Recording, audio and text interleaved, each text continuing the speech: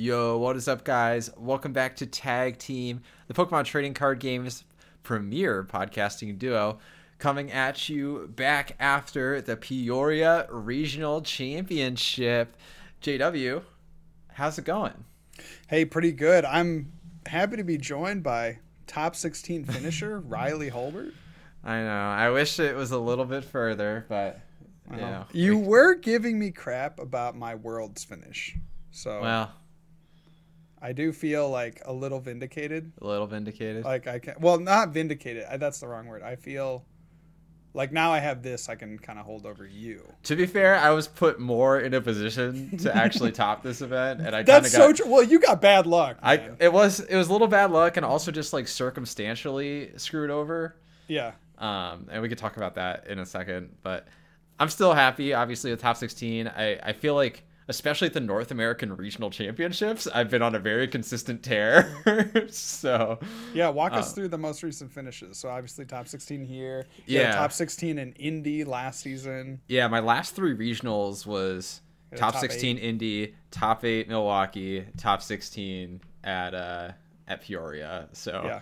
Just consistent top 16s. The only clunkers there would be Worlds and then NAIC. I'm just writing off Worlds wholesale because my brain was melting from COVID. I was laughing about it with AJ because I was telling him, like, yeah, like in one of my games, like I forgot to draw for turn. Like, can you imagine your brain being so fried that you forget to draw for turn? Like, that's the thing. That's like the action. You're right. If there's one action I'm going to take, it's going to be drawing my card. But I was like starting my turn, and my opponent's like, yo, you could draw a card, man. Like, yo. Yo, that's insane. Just because my brain was complete mush. Oh, gosh. NEIC was a little bit of a flub, though. That was probably the worst deck that we played in the last run of it, to be honest. Yeah, I think that's probably fair. But it wasn't. It felt fine wasn't crazy bad though. It felt right? fine in the moment. Yeah. So anyway, that was there. a bit of a miss there, but some good runs from the two of us, and we're excited to talk about everything from Peoria.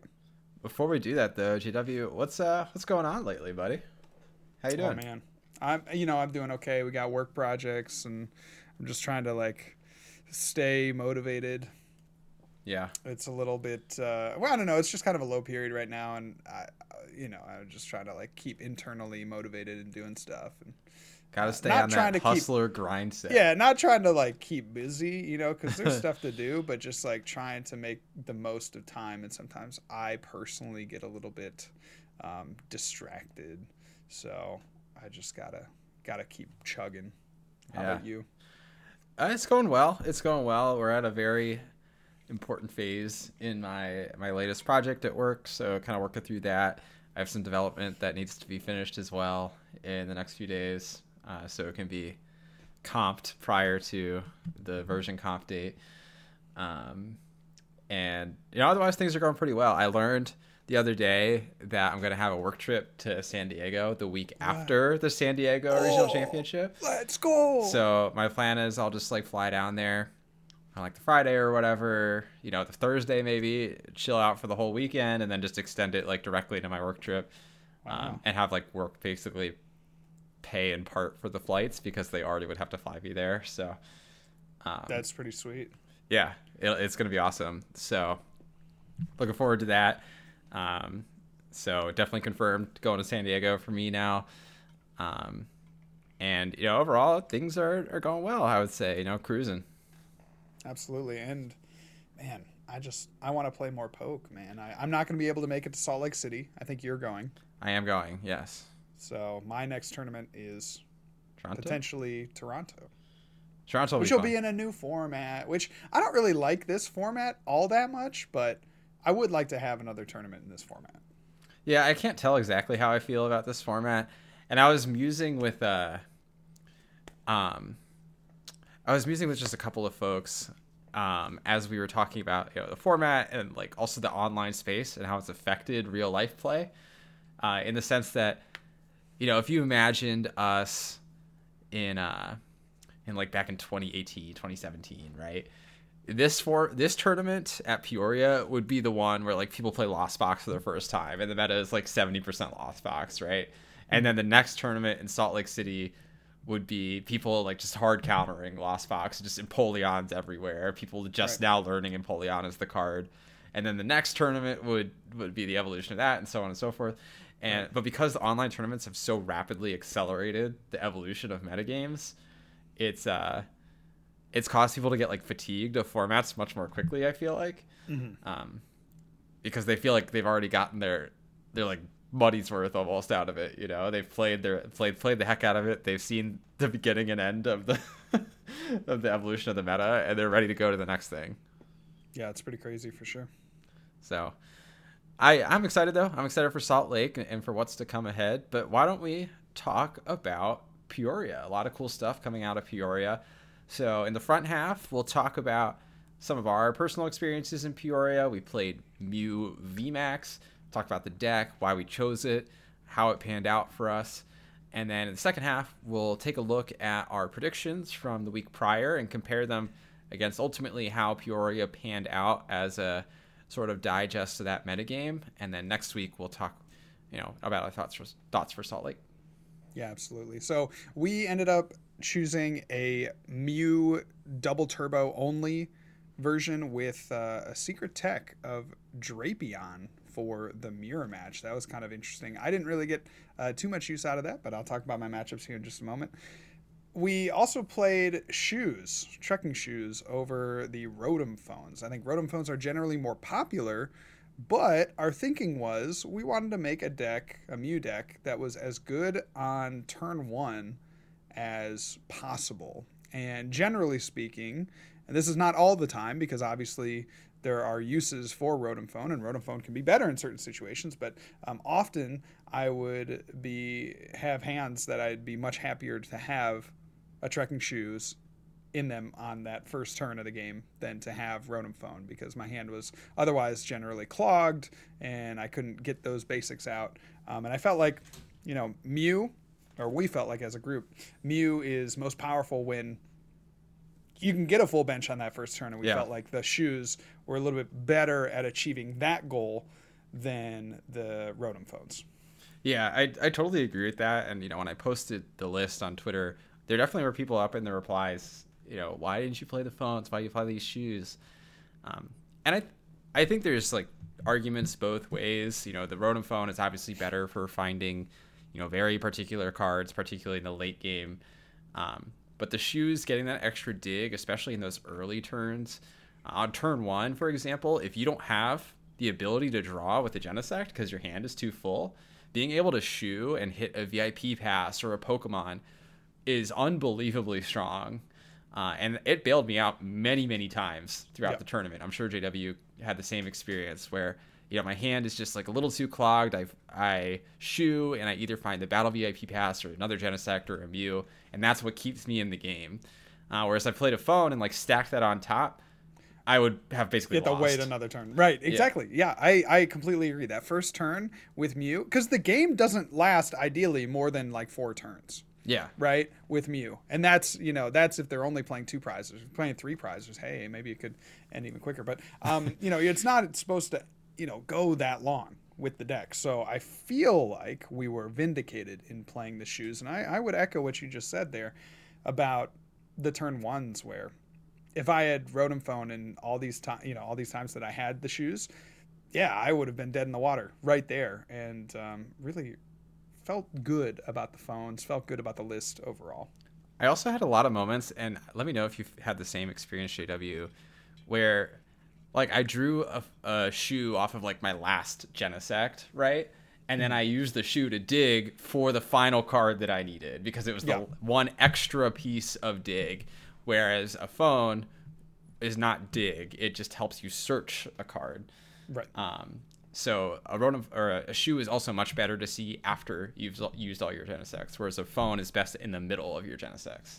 Yeah, completely agree. Yeah, absolutely. I felt like I had that same experience, and with the Genesects, I often didn't find that I was benching for Genesect. You know, I think the Oricorio is pretty good in certain matchups, and sometimes even a third Mew is really good in certain matchups. So, you know, I felt like my draw sometimes in certain matchups, in certain games, was a little bit limited there too. So trying to get as much extra draw out of the shoes was really important.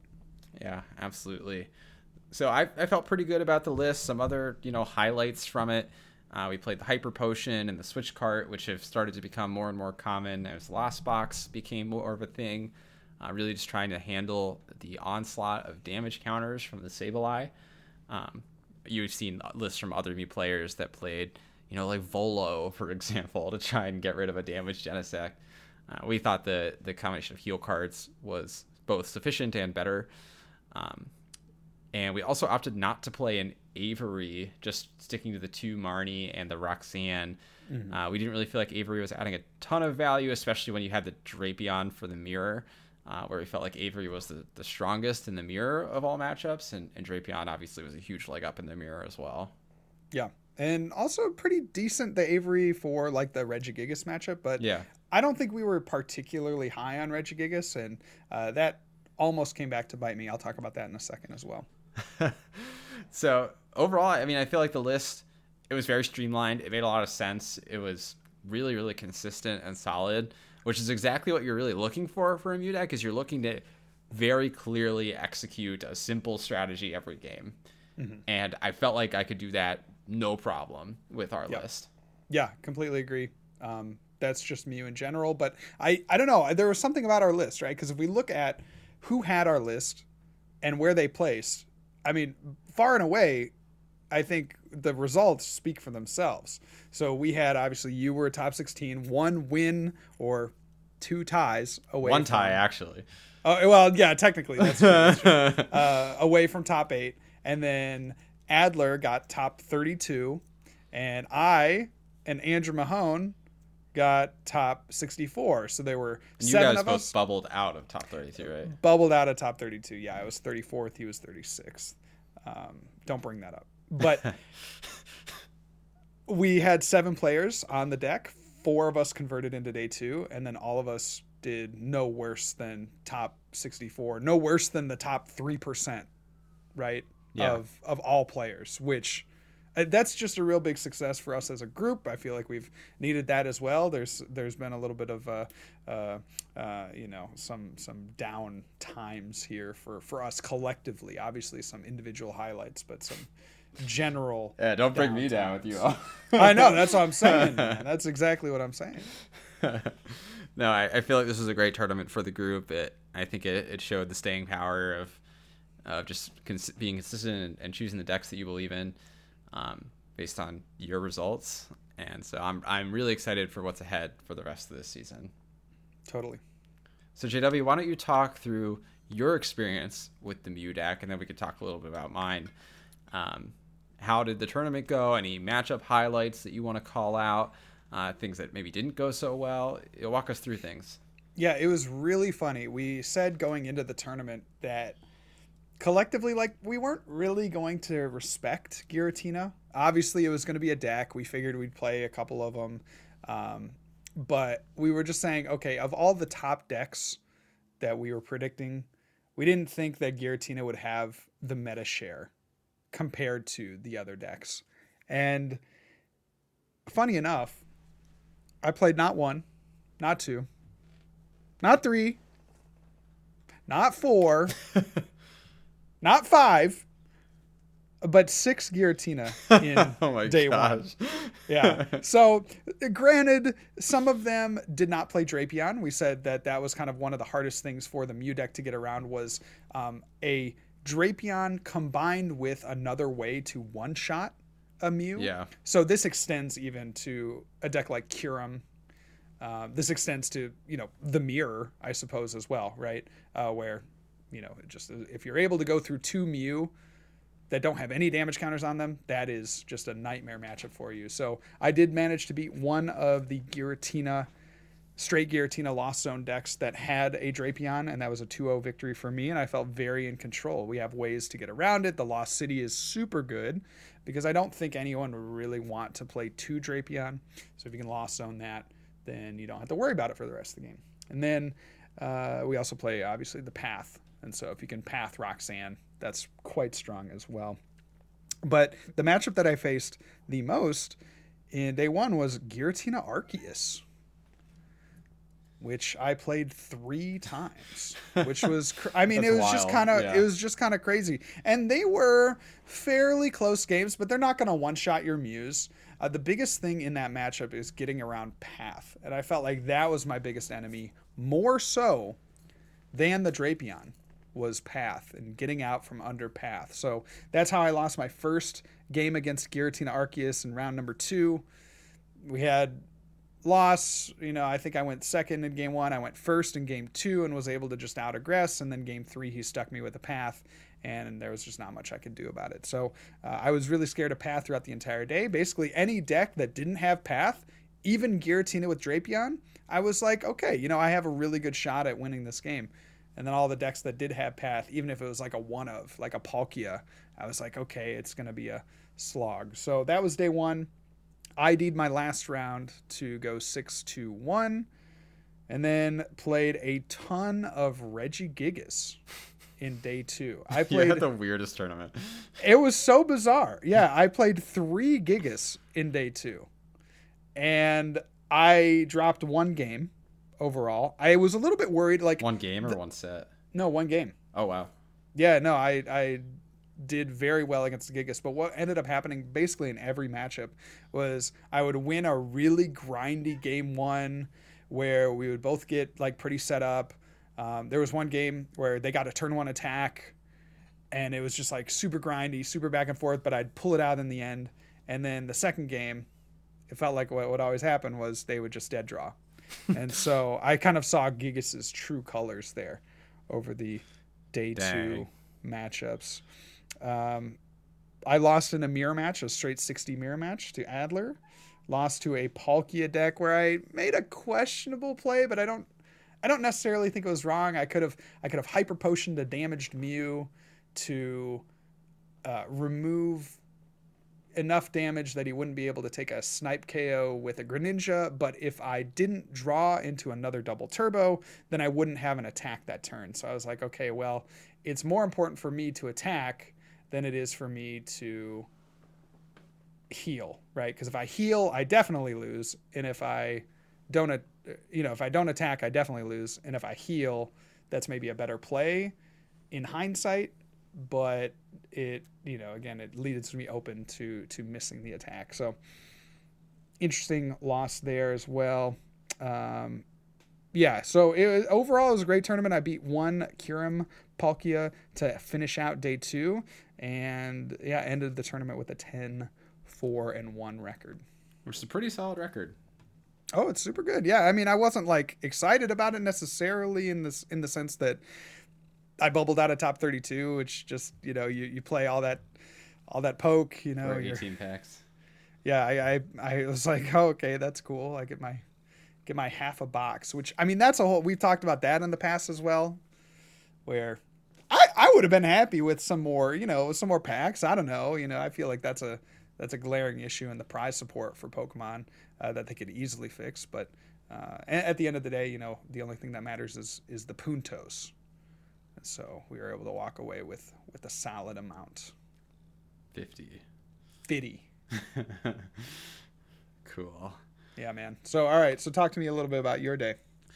Yeah, my days looked very different than yours, not going to lie. I started off the tournament against a Dialga deck with a Drapion, and I'm like, man, I'm just going to have a horrible tournament. It was immediately my thought. I ended up 2-0ing that deck. And overall, I think I went like 50-50 versus Drapion decks. And I would agree with you that the Drapion only really felt threatening when it felt like my opponent could also one-shot another Mew like immediately before or after the Drapion. So start off the day with that, then hit a Mew Mirror, which felt great with my own Drapion. Going second with the DTE Mew build and getting a turn 1 knockout feels pretty good, I gotta say. Mm-hmm. And then from there, I played a lot of Palkia across my 2 days. So I played 4 Palkia V-Star Inteleon in day 1, and I beat all of them. And in day 2, I played another 2 Palkia V-Star Inteleon, and I went to 1-1. Andrew Hedrick, his one loss was me before top 8. So went 5-1 against 6 Palkias, which I think is pretty solid, all things considered. And the rest of my day, I played a mixture of Zoroark V-Star, which I was not expecting. I played 2 of them over the course of the tournament, one with a Drapion and a Hawlucha, which I lost to. And then another one that didn't play Drapion, which I beat, Osvaldo, in day 2. He ended up making the top 8 as well. And then I played a couple Kyurems. I played one in day 1 and one in day 2. And the only Giratina I played was John-Ang in day 2. I did end up losing to him. He just was really out of the gates quickly with his Drapion and Giratina set up. And he could get those back-to-back knockouts like no problem in both the games that I lost. In addition to the fact that I did prize 3 Genesect in the second game that I lost. So, yeah, that's fine. So overall, I think it went pretty well. I finished day 1 at 8-1. Was the 4th seed going into day 2. And things looked pretty good at the start of day 2. I was 11-2 going into round 14 out of 15. And I was pretty confident that 35 points would be safe. So in theory, you could ID twice at that point at 11-2. But it was a really weird situation because the top 3 players by a wide margin at that point in the tournament, over 3 match points plus at that point in the tournament, was me, John-Ang, and Andrew Hedrick. But we had all played each other already. Yep. The top tables were very stagnant for the first 5 rounds of day 2. Yep. So as a consequence, none of us could play each other in ID. So all of us had to keep playing to try and get points. So I'm 11-2, and then I hit Zach Kreckler, who's playing his Kyurem Palkia deck with the Drapion, and that matchup felt horrible. It felt really, really bad. He just quickly 2-0s me. I'm feeling not great. 34, and I'm looking at the standings. 35 is a clean cut, so I have to play my last round at 33 points against Angel. He gets a very clean setup both games. I'm really drawing janky in both of them. It was probably my worst draws the whole tournament besides the 3 prize Genesect were in those last 2 games, which made it a real heartbreaker. Didn't get a VIP pass or even a Mew in play on my first turn in either of the 2 games. I still came really close to winning both of them, which I think bodes well for how decent the Palkia matchup is, but just could not get there. So I ended up taking a loss. The unfortunate thing in hindsight is one of the 32 point tables unintentionally tied, which meant that one 34 point made it. And because 5 of my 6 day 2 opponents made top 8, I had a 72% resistance out of the 75% possible resistance. And so I would have been the 34. So I'm kicking myself. Obviously, I shouldn't have done this in the moment. But if I had just offered Angel the ID, even after game 1, if I offered Angel the ID, he probably would have taken it because 35 was guaranteed. So why risk it? And you maybe would have been, a decent matchup to have in. Yeah. So why even risk it from his perspective? Right. He would have said no, but I think he probably would have taken it. And then if I was at 34, I would have easily made cut because my resistance just cleared everybody. Well, and that's the really disappointing thing about a 1,000-person tournament is that you can get all this way and be put in these situations that are just really awkward. There was only 3 of us at the top tables for a while there. It was insane. Yeah. Because all of us lost in the round robin to each other. John lost to Andrew, I beat Andrew, and I lost to John. So just literally a circle of losses. We all won all of our other games. It was just complete catastrophe for me. Worst case scenario type of thing. But it was good to be up there. It felt really fun. The deck felt really good throughout the tournament besides those last 2 rounds. Yeah. And I am still happy with my consistent performances over the last 6 months of poke. But it is disappointing not to make top 8. I really thought that I was in there once I got to 11 wins, Right. and then just all that stuff shaked out the wrong way. Yeah.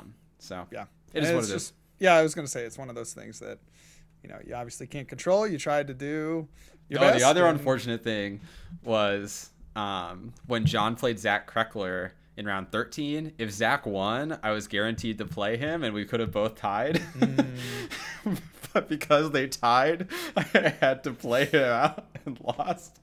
Oh my gosh, it was a whole thing, man. Like everything worked out the worst possible way. Well, it worked out the best possible way for the other top 8ers. Yeah, it was great for them for sure. But coming back full circle, like the deck was very solid. Absolutely, I think that when I went like when I won the coin flip, I was like, oh baby, they felt like I couldn't lose It when I seriously won the coin did. flip. Yeah, the deck is insane For winning sure. a flip, especially Yeah. against V decks. Obviously, Yes. If you win the flip versus a deck that plays V Pokemon, you're going crazy.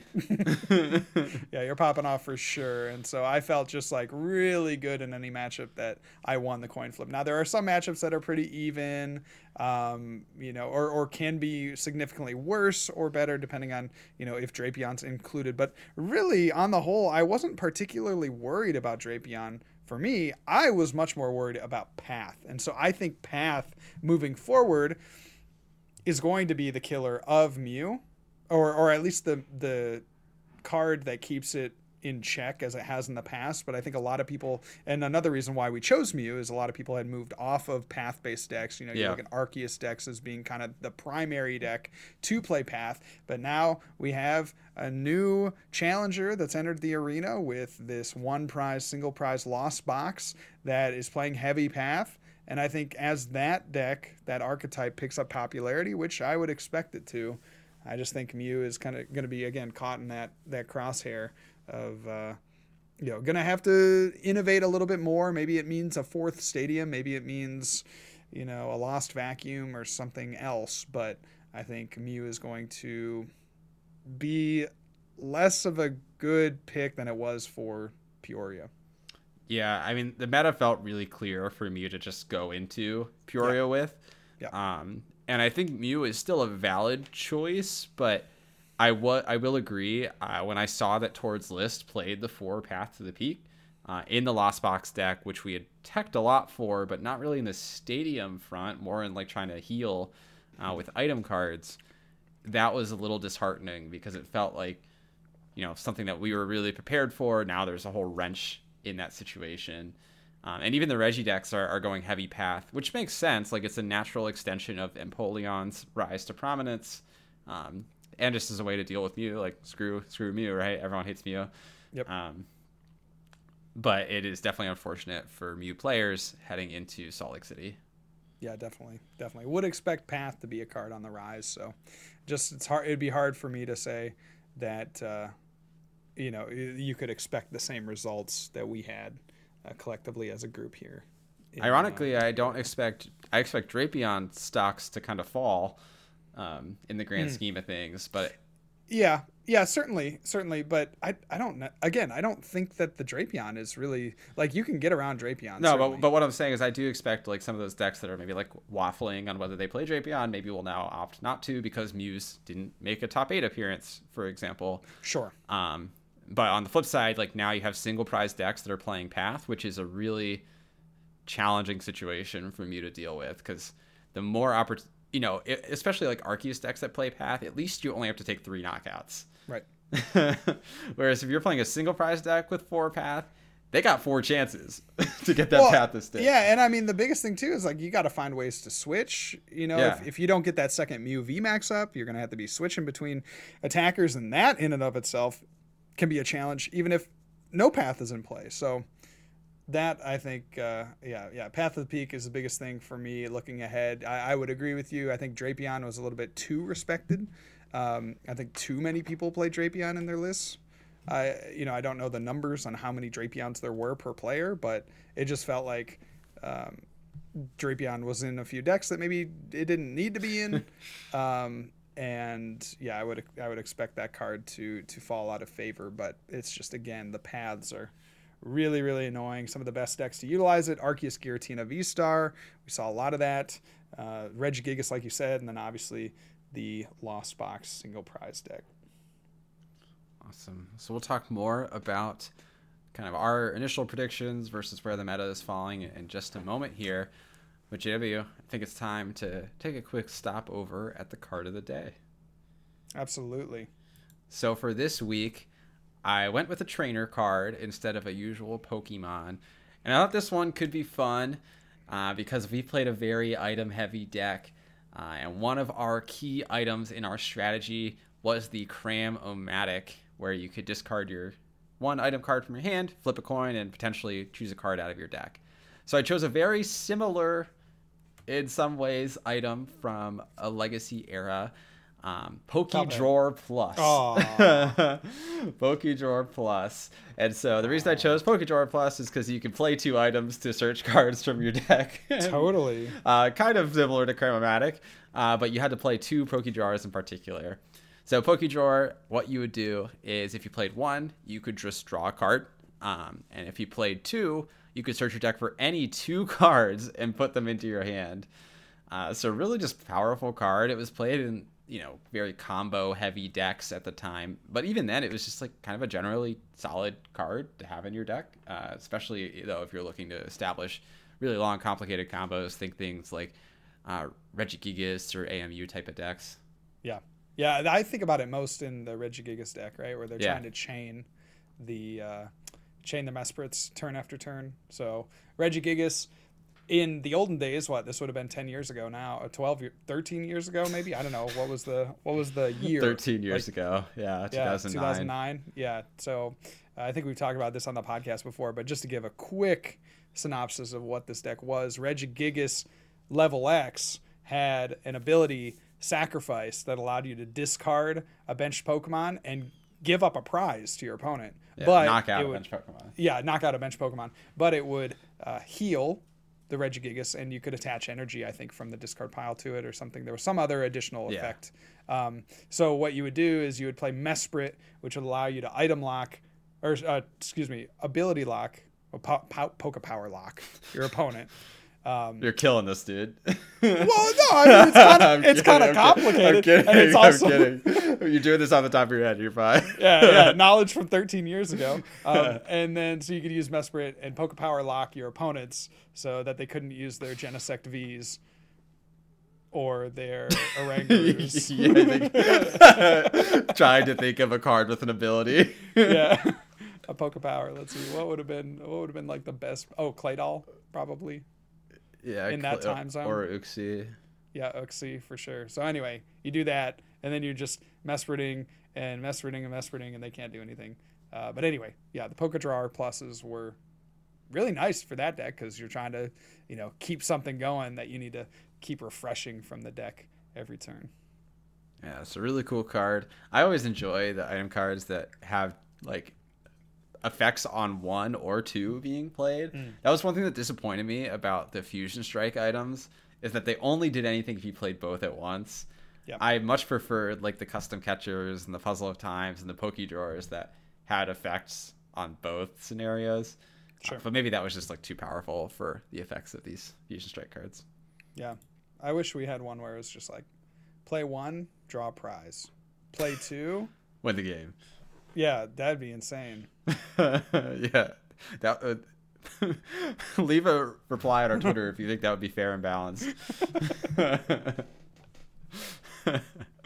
I would play that card for sure. Yeah, I would play that. I don't know about you all, but I'd play that card in my deck for sure. Seems like a good one. Yeah, Starbirth. Starbirth for the win. Seems fair. I think that would be good for the game, actually. Awesome. So why don't we take a moment then and thank our sponsor for this episode here. And of course, that means we're going to give a huge shout out to Manscaped for sponsoring the cast. If you've been listening for a while now, you know that JW and I both love Manscaped. And let me tell you, JW can confirm this as well. My Manscaped boxers were on during the 8-1 day one run, and I was unstoppable. So if you want to feel comfortable and clean and play your best, you know you got to be strapped up with your Manscaped, okay? Yeah, JW, why don't you tell him? I mean, I saw him in his underwear. We shared a bed the night before even, and so hey, he's spitting. He doesn't lie out here. So Manscaped got you covered. Plenty of great products. The underwear we both really enjoy. I also wore mine day one, 621. Not as impressive, but still day two. Still day two, and solid day two run overall. So yeah, Manscaped. Not gonna say that Manscaped was the only thing that helped us get there, but it certainly was a piece of the puzzle. So if you want to get your own products, go on over to manscaped.com. Put some stuff in your cart, and at checkout, use the promo code TAGTEAM for 20% off plus free shipping. Hate paying for shipping. Use our code TAGTEAM, 20% off plus free shipping at checkout. If you're looking to be a battle VIP, then make sure to get Manscaped heading into your next tournament. And thank you so much to Manscaped for sponsoring the cast. Alrighty, JW. Let's talk then about how Peoria compared to our meta predictions here, and how we think things are going to shake out in the coming weeks. So as a reminder, for those of you who maybe missed out or have forgotten from last episode, our top 5 decks in order for Peoria were going to be Giratina, V-Star Comfy, Kyurem VMAX with Palkia, Mew VMAX, Lost Zone Box, and then at the top would be Palkia Inteleon.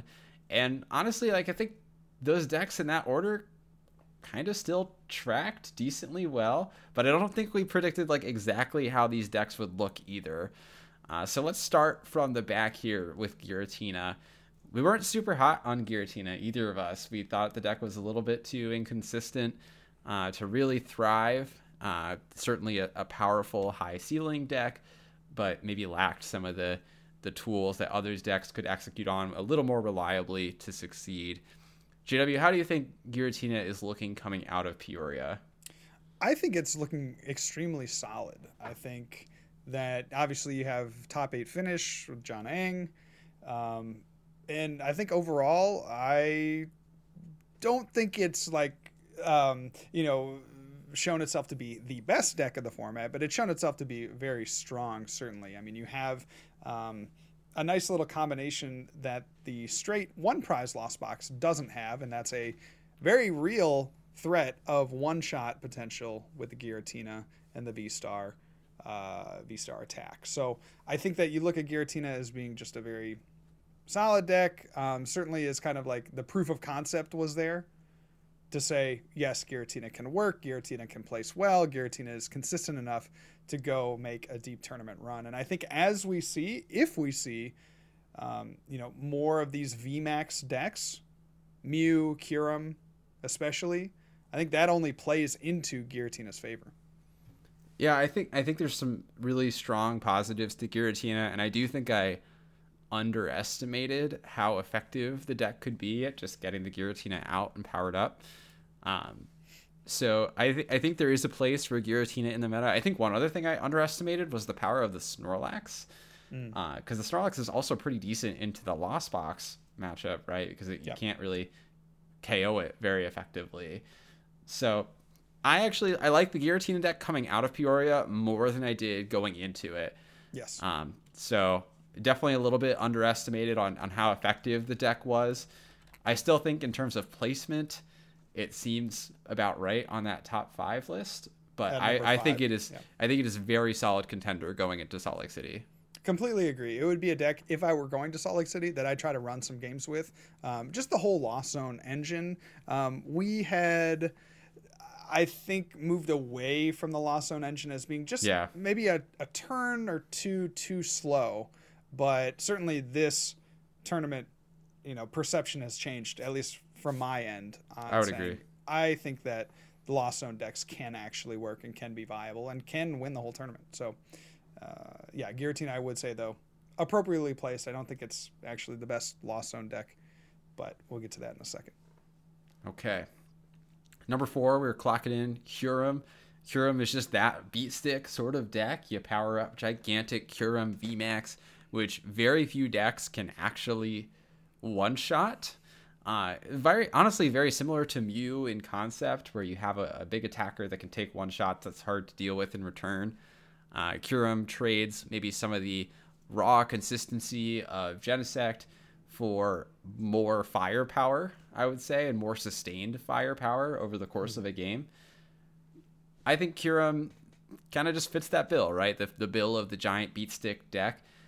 But it is somewhat vulnerable to Path to the Peak, kind of taking collateral damage, just like Mew did from the Path to the Peak's rise to prominence here. JW, what are some of your thoughts on Kyurem? Well, Path of the Peak is an issue for it, as that's how I won a couple of my games against the Kyurem deck. But I also think the hand disruption is really, really bad for the deck. I mean, you think about what you need to do as a Kyurem player. One of the biggest things, besides the late game, is the early game. So if you just like don't get enough of your Pokemon out, that was a crazy sentence. I know. I said it as soon as I said it. I was like, yeah. If I had to rank the importance of things, I would have to say, the early game, the mid game, and then the late game. Yeah, the early game is really important, but don't forget about the mid or late game. Jeez, yeah. But that's epic.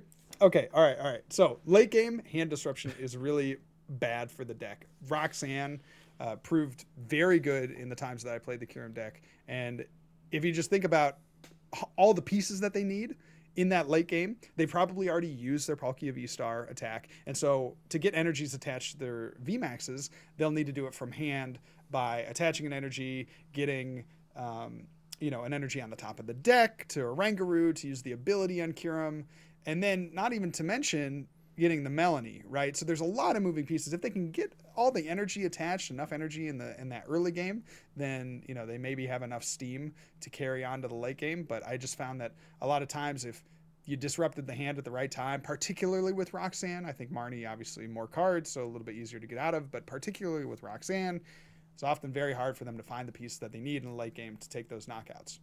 I will also say a reason why I don't love the Kyurem deck is because you're more susceptible than a lot of these other decks to having average to poor turn ones, where it's a deck where you're looking for battle VIP pass, and if you don't hit that, or if you don't hit enough quick balls or ultra balls or whatever kind of ball search you're playing, you are just going to struggle because you'll only have one attacker, or you'll only have one Palkia on the bench, and if your opponent can gust that up, then you lose the ability to use your V-Star for the entire game. So it's very susceptible to those mid to poor starts.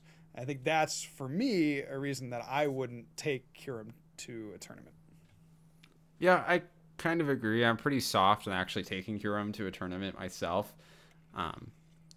It just feels like if I'm trying to get the matchup spread I want, that Kyurem is just not the deck to do that right now. Yeah. Personally. That said, Kyurem was the most popular deck in Peoria. So and it I'll had be two curious. top 4 finishes, right? And it's like, yeah, it performed, certainly. But yeah, it was kind of weird, right? From our perspective, we thought Kyurem was a solid deck. We put it at our number 4 position, but clearly the vast majority of players, 173 out of 1,000, so a solid, 17%, thought that Kyurem, was their play. It was the best deck. So clearly we're kind of out of sync on that particular deck with how the meta shaped up and what we think of it. But I don't know. Why do you think that there was that disconnect? I think Kyurem had a lot of the things that is attractive to particularly players who maybe aren't as, I don't know, metagame savvy is the right word, but who are looking to enter a tournament and looking for something that's straightforward and gets them the outcomes that they're looking for. Kyurem is a fairly reliable deck, and it's a deck that I think can deceptively test very well, especially if you're playing against folks who maybe don't have answers to it, or don't play as heavy of hand disruption, things like that, to like unveil some of its weaknesses. Because when it does get going, it's incredibly good and very convincing, right? So You really blow decks out of the water when you're winning with Kyurem. So I think it's one of those situations where the deck itself, we spoke a little strongly to some groups of people, and they ended up rolling with it. I also think it's appealing strategy, right? The a lot of energy, a lot of damage strategy is something that we see players gravitate to time and time again. Mm-hmm. So it doesn't necessarily surprise me that Kyurem is a popular deck. Certainly, and it's in a lot of ways it's reminiscent of Palkia decks, but without the complexity. Yeah. Obviously you have the Palkia element to it, but you're just throwing up one big attacker and trying to just take all those knockouts. So yeah, I would say that's a pretty fair assessment. I'm also curious. We might not have the numbers on this handy, but I'm curious what the percentage turnover of Kyurem was relative to other decks. Like, did we see 20% of the day 2 field also be Kyurem, or did it kind of like falter off in day 1 a little bit harder? Right. Because sure, there were 2 Kyurems in top 8, but also it was 20% of the field. So that's like proportional numbers there, basically. So was it just like performing average throughout the whole tournament, and it just got, its exact average in the end game, or did it perform better or worse than that? Mm-hmm. Right. Well, food for thought here. Next up on our list, and we're not going to belabor this one too much, it was Mew VMAX. I think Mew VMAX ended up being a pretty solid choice heading into Peoria, both because decks that could have benefited the most from Drapion, it felt like weren't really playing it because they felt like the matchup versus Mew was close already, so why bother type of situation. And then the decks that weren't benefiting from Drapion were playing it, right? Because they felt desperate to make the Mew matchup better, was kind of my interpretation. Plus, the Path to the Peak was very not Vogue, so I think that was all fair logic to get Mew at that number 3 place. I do think Mew will have to be a lot more thoughtful about how it deals with Lost Box in particular as we look ahead to future stages of this metagame. Yeah, completely agree. Again, Path of the Peak, that build from Tord, probably a nightmare for Mew. I haven't tested that in depth, but, again, just my experience with Path with our current list was not very good. Let's just say that. So would expect that to gain in popularity. It was really interesting looking at the Mews that did make day 2. We had 4 out of the top 5 performing Mew lists in day 2. So I do think that there's something to be said for, us having the best Mew list in the room. Because certainly a lot of other players were on that same thinking as we were, right? Just thinking like, okay, I want a really good turn 1 deck. I want a really strong deck that can take advantage of opponents' slow starts. I want the consistency that Mew provides. But yeah, I would say that our list had a little bit of, the right text for the metagame. And so we'll have to see how that metagame evolves over time here to really be able to tech out the Mew list in a way that accounts for the meta as it shifts. So speaking of the meta shifting, let's talk about Lost Zone Box. Last week, when we were talking about Lost Zone Box at number 2, we agreed it was a strong deck and a top contender in Peoria. But we also had a little bit discussion, was it just Vogue because it was the new hit 1 prize deck? What is the staying power of Lost Box in the metagame? And I think Tord has definitively said that Lost Box is a top contender for real in this metagame and very worthy of a top spot. But it's so interesting, right? I thought for sure that Lost Box would be among, if not the most played deck. And it was number 5 in terms of total amount of play. And I was shocked by that, honestly. I really was. I thought because I had done some testing with the deck. Yeah. I felt like it was very strong. I felt like it might be a nice choice for, again, these kind of newer players or inexperienced players or even players just looking to have some fun. Like, why not play a 1 prize deck? But that really wasn't the case. And if we look at the finishes as well for Lost Box, they're pretty meager. Obviously, Tord winning the event with his version of the list, which was totally different from what we had seen up to that point. I think a lot of other decks had focused more on Pokestop, had focused more on Echoing Horn, and his list was very much, the good card in the list is Path, and I'm going to try to stick that on the turns that I need to, as well as get maybe a little bit more consistency in terms of lost zoning Pokemon with a higher count of lost vacuum. But so his version of the list won, and then we have, coming down to the next highest placing lost box list is Isaiah Bradner at 20th, and then the next highest lost box list was I think 50th place or something, 53rd place, Cody Smith. So it really had some very meager, very modest results in day 2 of Peoria Regionals. Yeah, and I will say I definitely expected Lost Box to be more popular, but I'm not surprised that it had kind of polarizing results, I guess, let's say, because it is a pretty challenging deck to actually execute on, especially in the constraints of a Pokemon tournament, right? Where you only have 50 minutes to complete 3 games. And especially with a deck like Lost Box where, it's really easy to get like lost in the sauce. Like, where are you putting these 12 damage counters? Do I put one here or one here? It gets really tough to make those decisions quickly and accurately over the course of an entire tournament. Tord Reklev, of course, one of the players who could reliably do something like that. But I think the average Joe, the layman who picks up Lost Box, would have struggled to do that effectively. Well, I think if you want a masterclass in time usage, you should go look at Tord's matchup against John Ang in top 8 and go rewatch that and get down to the end of the game. And the way Tord, intentionally or not, I would tend to think intentionally, just because of his skill, but the way that he plays the clock so that, John has no time left to, even if he pulled off some, comeback, would have no time left to take the knockouts necessary to win the game. I mean, it just was incredible. So the way that Tord, manipulates the time, like does, makes the plays, and that's not to say like that he is stalling by any means, but he's just, using the time allotted to him in a way that is most advantageous to winning the game. So I think he's just great. Watch those matches, his finals match as well. Really solid clock usage by him. And I think you're right, where you look at this deck, and if players lose a game with this kind of deck, there's no real pop-off in a 50-minute round that you can make to win like 2 back-to-back, right? You're definitely, kind of your minimum for a deck like this is like 15 minutes, I would say, to finish a game, to place all your damage counters, to do your attacks, to get enough Pokemon in the Lost Zone, whatever it is. So, you got to be playing fast. You got to be smart. Or you just have to win a long game 1. Yeah, absolutely.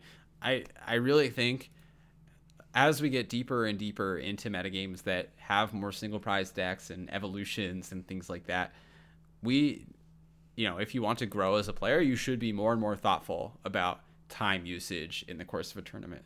That's something JW and I had the luxury of kind of not having to think about as much with the Mew deck. It was the fastest deck that I had played in a while, and it might have been the fastest deck I've ever played. Yeah, it's probably true. Yeah, I mean, I was routinely finishing with like 15 minutes left, and that, for me, that never happens. I was among the first players to be done with many of my rounds, which, again, if you know me, if you're in my testing group or my close circle of friends, you know that I generally am a slower player, right? Because I'm a little bit more methodical. I think about things a little bit longer. Old AF. Yeah, and I'm old, so crusty. Yeah, there's something to be said. That I think that's another episode topic about deck choice is like. Choosing decks that are fast is, I think, for us was an advantage this weekend. But yeah, I felt really fresh going into every round because of how much time I had to chill between. Awesome. So Lost Zone Box, premier threat in the metagame for sure, but you do have to be thoughtful when you're picking it up as your choice for a tournament because of time, because of how difficult it can be to play. Yeah, and at number 1, and I think this still is a solid number 1 pick, Palkia and Teleon. Palkia took multiple top 8 spots. Andrew Hedrick also having the best point total before top 8 in the tournament. I mean, the deck was monstrous. I played it 6 times over the course of my run, and even in the games that I won, it was a scary deck. It's just so powerful. It can pop off early. get those gust plays, or you can go for gigantic knockouts over the course of a game. So I think solidly Palkia just has that number one spot still, especially with the continued downfall of direct Palkia counters. You have matchups that maybe aren't explicitly favored for Palkia, but you lose the matchups that were really tough for it. Think particularly the Flying Pikachu has kind of solidified itself as being outside of the core metagame at this point, which Palkia loves to see. Yeah, 100%. We were talking about this last week where we said Palkia is a great choice because you're not seeing as many counters. You're not seeing many lightning attackers. Outside of Regigigas, though, I will say Regigigas did show up in force, yes. But there are some issues with that deck, certainly. But you're not seeing the main counters that we have seen in the past to Palkia. It's probably the least counter deck. I think Avery's on the decline. Generally, Path of the Peak is on the decline. Generally, lightning attackers are on the decline. So all these things kind of work in Palkia's favor. Absolutely no surprise from either of us to see three of them in top 8. Yeah, I mean, what is there to say? Palkia is a beast of a deck. We've talked about it for months now, about how it's a beast of a deck. So if you're surprised to see Palkia and you listen to this podcast, are you paying attention? Because it shouldn't come as a surprise how good it is. I was having dreams the night before. I was like, should I switch off Mew to play Palkia? I was like, that was, how I get before tournaments where I'm like second guessing everything. And I was like lying awake and I'm like, do I make the switch? Do I go against the grain and play Palkia when everyone's playing Mew? I think, I don't know, hindsight, maybe arguably Palkia was a better choice, but we played so solidly with Mew. I don't regret the choice at all.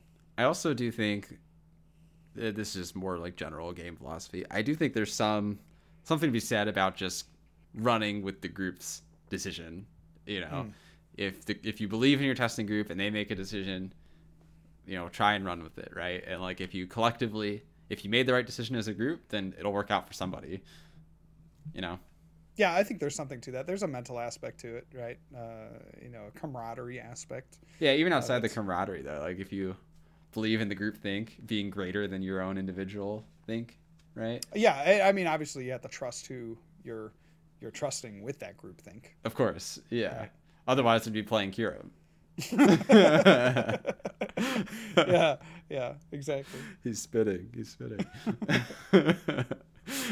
Awesome. Well, Peoria was a really interesting tournament, I gotta say.